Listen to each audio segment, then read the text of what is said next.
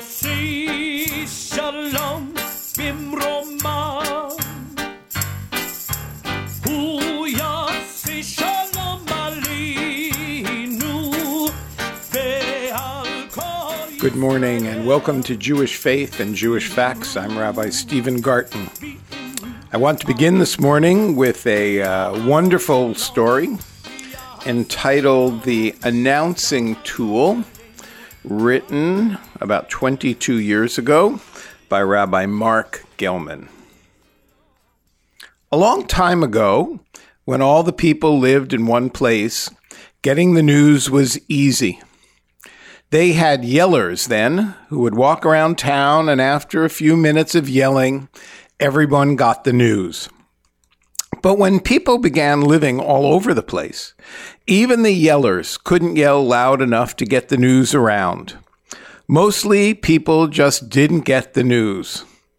But some special times just had to be announced, and the arrival of a new year was one of those times. So God asked Enoch to go find an announcing tool. The next day, Enoch returned with 2 rocks. "Oh God, listen to my fine announcing tool," said Enoch, who banged the 2 rocks together, making a loud, rock-banging sound. God said to Enoch, "What kind of announcing tool is this to tell of the arrival of the new year? Rocks don't make music, they only make noise. The new year is a time for music and singing, not banging and yelling." So Enoch ran off to find another tool. The next day, Enoch returned with a gong. "Listen to this one," shouted Enoch as he gonged the gong, making lots of gonging sounds until God said, "Stop! What kind of announcing tool is this to announce the arrival of the new year? The gong does make a strong sound, but the gong is made of iron. And iron is used to make swords and spears and arrows and other weapons of war. The new year is a time of peace, not war." So Enoch ran off to find a new announcing tool. The next day, Enoch returned with a harp. "God," he said, "this one is a winner," as he strummed some lovely harp sounds that filled the air. "Close," said God. "Very close, but not close enough. The harp is a lovely instrument. It is not noisy. It is not made of iron, but it is too soft and too fine for an announcing tool. The new year is a time of loud rejoicing. We need an announcing tool that will carry the news from hilltop to hilltop around the world. So Enoch, go try again." The next day, Enoch returned with a golden trumpet in his hand and announced to God, "What you see here, God, is the perfect announcing tool. It makes music, not noise. It's not made of iron, and it's loud enough to carry the news of the new year from hilltop to hilltop." Enoch then blew some notes on his golden trumpet. God said, "The golden trumpet is a good announcing tool." And Enoch jumped up and down with joy until God continued, "Good, but not good enough. The golden trumpet makes loud, beautiful music, and it is not made of iron, but it is made by somebody who pounded it and rolled it and shaped it. I want an announcing tool that is not shaped by people. I want an announcing tool that is not made of gold. Prices are going to go up. Nobody could afford such an announcing tool." Enoch was getting depressed, but he ran off one more time to hunt down another announcing tool. The next day, Enoch was late in coming to God. When he did arrive, he was out of breath. "I am embarrassed, God, to show you my new announcing tool. It's only this ram's horn. not nearly as sweet as the harp or as beautiful as the golden trumpet. But it's not made of iron, and nobody pounded it or shaped it except the ram. I even think it's loud enough to get the news from hilltop to hilltop. But I'm not sure if it is good enough to be your announcing tool. Why are you not sure? Asked God. Enoch replied, well, you see, O Holy One, blessed be you. I have been practicing with this thing all morning, and it is ever so hard to blow. Sometimes I blow, and I get a peep, or a pift, or a shriek, and then maybe another pift. God spoke to Enoch with great love. Enoch, you have done very well. The ram's horn is a perfect announcing tool. It is natural and loud, and it can make beautiful sounds. I know it's hard to play, but that is just right. The new year is hard too. It's a time for deciding to do good things and give up bad things. Enoch, the new year is a time for apologizing to others for hurting them in any way. And all that is very, very hard to do, even harder than blowing the ram's horn. Then God set Enoch down and taught him how to blow the ram's horn for the big celebration of the new year that was soon to begin. By the end of one lesson from God, Enoch could blow the ram's horn without a peep, a pift, or a squeak.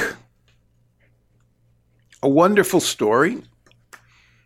It shares with you about the announcing instrument that Jews throughout the world will hear on Rosh Hashanah, the new year. And so I want to spend the time this morning speaking about this announcing tool. In Hebrew, the ram's horn that we use on Rosh Hashanah and other occasions is known as the shofar. The shofar is an instrument made from the horn of a ram or any other kosher animal. It was used in ancient Israel to announce the new moon, called in Hebrew Rosh Chodesh, and called to people together for special events.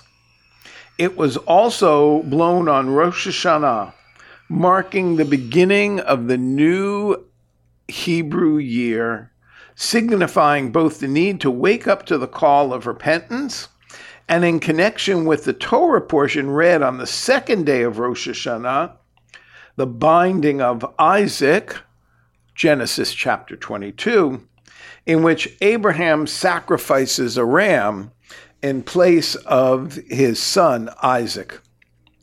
Today, the shofar is featured most prominently on Rosh Hashanah morning services.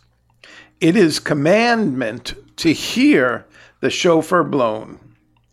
There is a great deal of symbolism tied with the legal requirements for what constitutes a proper shofar. The shofar of Rosh Hashanah, whose purpose it is to rouse the divine in the listener, may not be constructed of an artificial instrument. It must be an instrument in its natural form, and it's naturally hollow, through whom the sound is produced by human breath, which God breathes into human beings. This pure and natural sound symbolizes the life it calls Jews to lead. What is more, the most desirable shofar is the bent horn of a ram. The ram reminds one of Abraham's willing sacrifice of that which was most precious to him, his son Abraham. The The curve in the horn mirrors the contrition of one who repents. You know, the shofar is blown on Rosh Hashanah morning in the service, and then at the very last moment of Yom Kippur, the day of repentance, 10 days later. I want to share with you some more about the shofar. The shofar is mentioned frequently in the Hebrew Bible, the Talmud, and rabbinic literature. The blast of a shofar emanating from the thick cloud on Mount Sinai made the Israelites tremble in awe. You may remember that from Exodus 19, verse 16.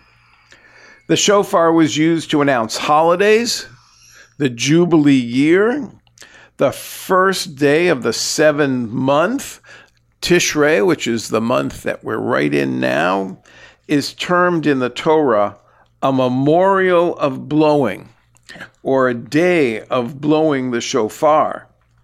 It is the only biblical mention of the holiday that turns out to be called Rosh Hashanah. They were used for signifying the start of a war. Later, it was employed in processions as musical instrument, and eventually it was inserted into the temple orchestra by King David. Please note that the trumpets described in Numbers 10, are a different instrument, described by the Hebrew word trumpet, hashoshara, not the word for shofar, shofar.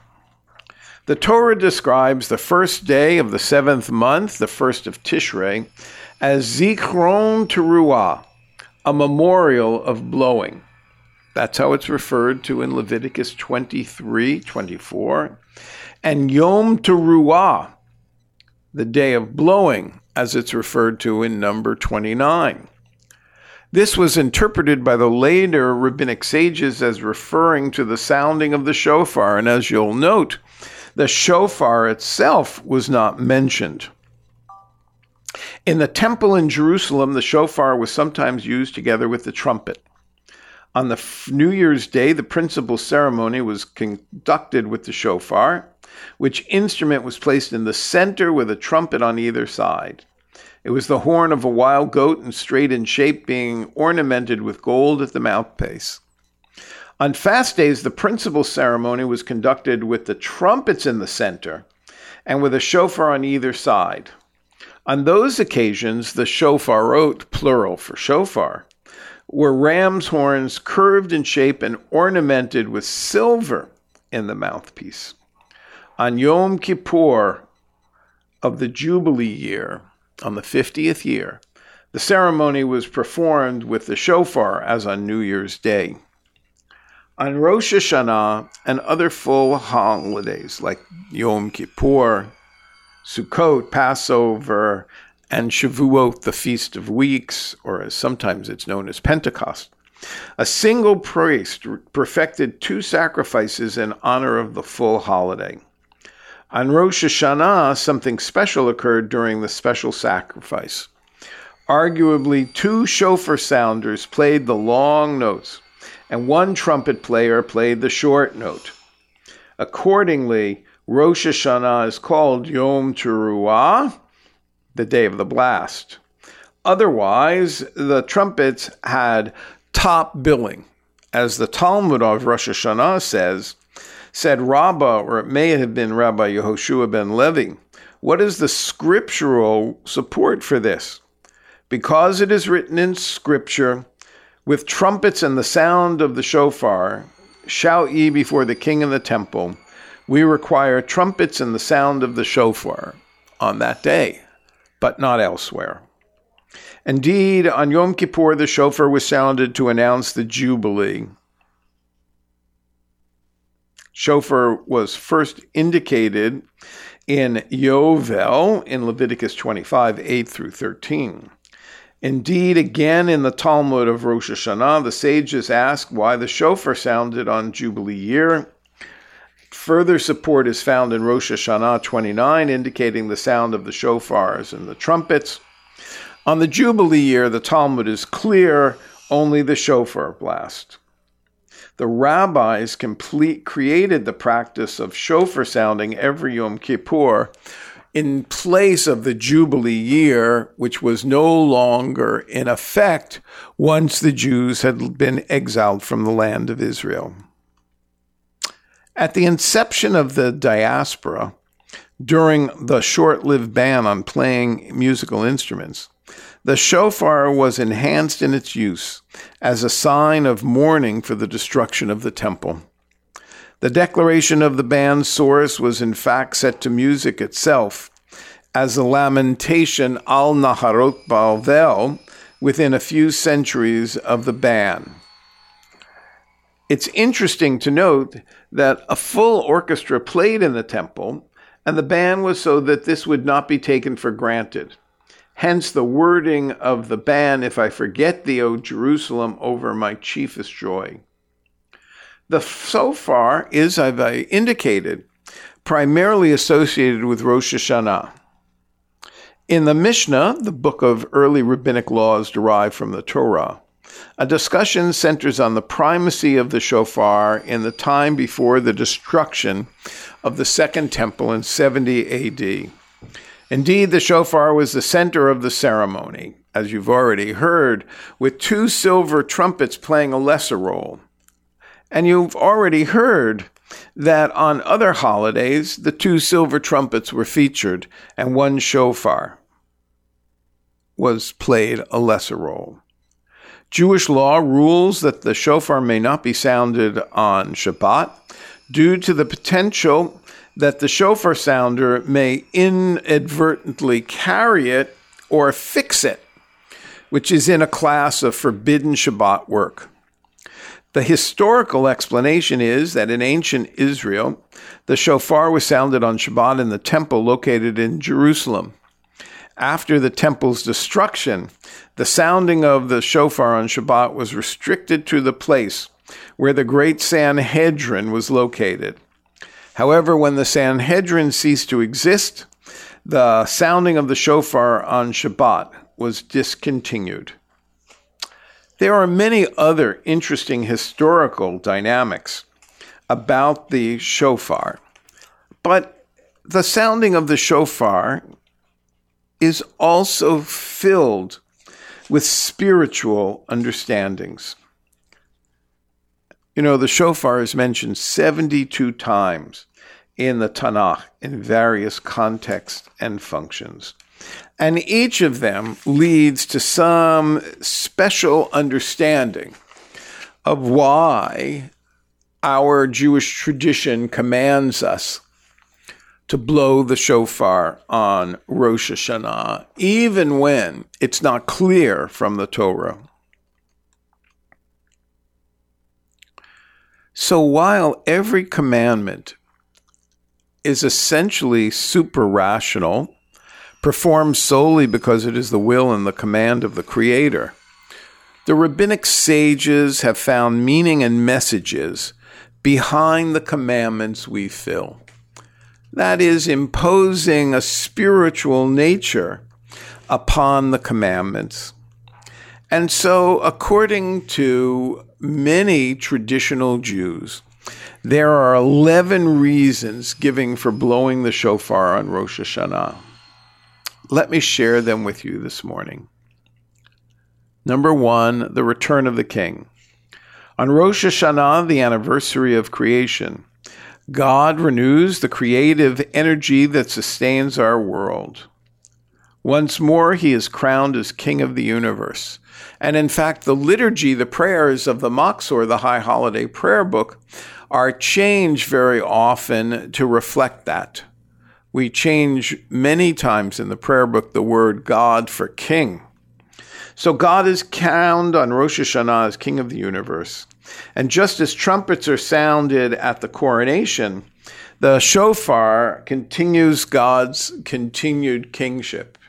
One of the primary prayers on Rosh Hashanah is Avinu Malkeinu, our Father, our King. The great alarm clock On Rosh Hashanah, the first of the 10 days of repentance between Rosh Hashanah and the end of Yom Kippur, we awake from our spiritual slumber. The shofar is like an alarm that calls on us to examine our deeds and correct our ways as we perform tshuva, a return to God. Number 3, the reminder. The shofar was blown at Mount Sinai when the Torah was given. On Rosh Hashanah, we blow the shofar to remind us to rededicate ourselves to Torah study and to remind God of our original commitment and sincerity. Number 4, the voice. The shofar reminds us of the voice of the prophets, who, like the blast of the shofar, called upon us to correct our ways, follow God's commandments, and act properly with others. Tears. The shofar's cry reminds us of the cries and tears shed for the destruction of the Holy Temple in Jerusalem, galvanizing us to an understanding of the future building of the temple as a messianic goal. Sacrifice. The shofar made of a ram's horn reminds us of the binding of Isaac and the ram God provided as the sacrifice in its place. By blowing the shofar, we remember the faith of the patriarchs and our own capacity for self-sacrifice. The awesome. The shofar fills us with awe and humility as we contemplate the true infinitude of God and how God fills all space and time. Number 8, according to the rabbis, was introspection. The shofar will be blown on the day of judgment when the Messiah comes. We thus blow the shofar on Rosh Hashanah to remind us to examine our deeds and contemplate how best we can improve them in hopes of being God's hands and heart on earth and helping God with the coming of the Messiah. Number 9, the celebration. The shofar blast will signal the return of the Jewish people in the Messianic age. We blow the shofar on Rosh Hashanah to remind us of God's salvation in our own lives. 10. The shofar blasts. When the Messiah comes, will herald a time of universal understanding and recognition of God's oneness. We blow the shofar on Rosh Hashanah to remind us of God's unity. And lastly, number 11, the shofar on Rosh Hashanah reminds us of the primordial scream, the eternal voiceless call of the soul expressing its desire to return to its Creator. So from all of those, you can hear that the shofar is intended to not simply be a call to arms or an announcing tool, but it is intended to raise us up, to challenge us, to look within ourselves and look to the future. It is more than just a sound and an acknowledgement. It's a clarion call. Now, on Rosh Hashanah, in many synagogues, what should we say? There are between 30 and 100 sounds of the shofar in one morning. There are different customs as to how many times the shofar is blown on Rosh Hashanah. In more Orthodox congregations, the sounding of the shofar probably reaches 100. In more liberal congregations, the sounding of the shofar probably is between 30 and 50. So, we have 3 sounds. The teruah is a broken blast which resembles a cry. This commandment is repeated in 3 different places. The Talmud understands this repetition to imply that we must hear 3 teruahs. The Talmud also derives from another scriptural verse that the truah must have a simple, unbroken blast called a tekiah before and after it. Thus, the Torah requires at least 9 blasts. Tekiah, teruah, tekiah, tekiah, teruah, tekiah, tekiah, teruah, tekiah. The problem, even with my voice, is that the word truah can have multiple meanings. The Talmud tells us that there are 3 possibilities. It can mean several extremely short blasts,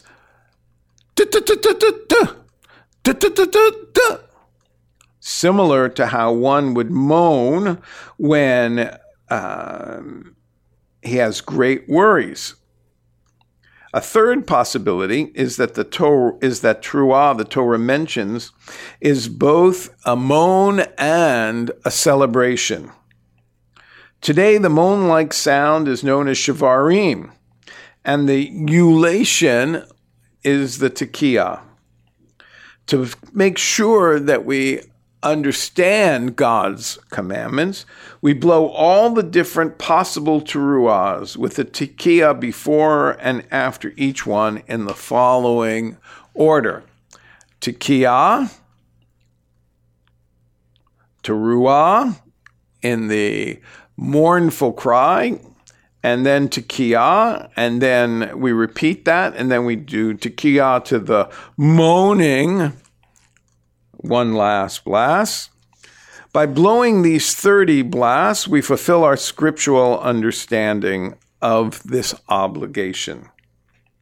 Now, having heard all of that, let me then conclude about the most powerful thing about the shofar. On Rosh Hashanah morning, in every synagogue, there are children who rush into the sanctuary from wherever they have been to listen to the blowing of the shofar. Whether the shofar blows 100 times or 30 times, it is bound to mystify the children. And at the last sound of the shofar, which is called Tekiah Gedolah, the person charged with blowing the shofar does the tekiah for as long as his or her breath lasts, reminding us as we leave the sanctuary on Rosh Hashanah that we will return in 10 days for Yom Kippur, and that we should hear the sound of the shofar, however we understand its meaning, ringing in our ears for those 10 days. For Jewish Faith and Jewish Facts, I'm Rabbi Stephen Garten, wishing you Shana Tova, a Happy New Year, and a good day. Shalom.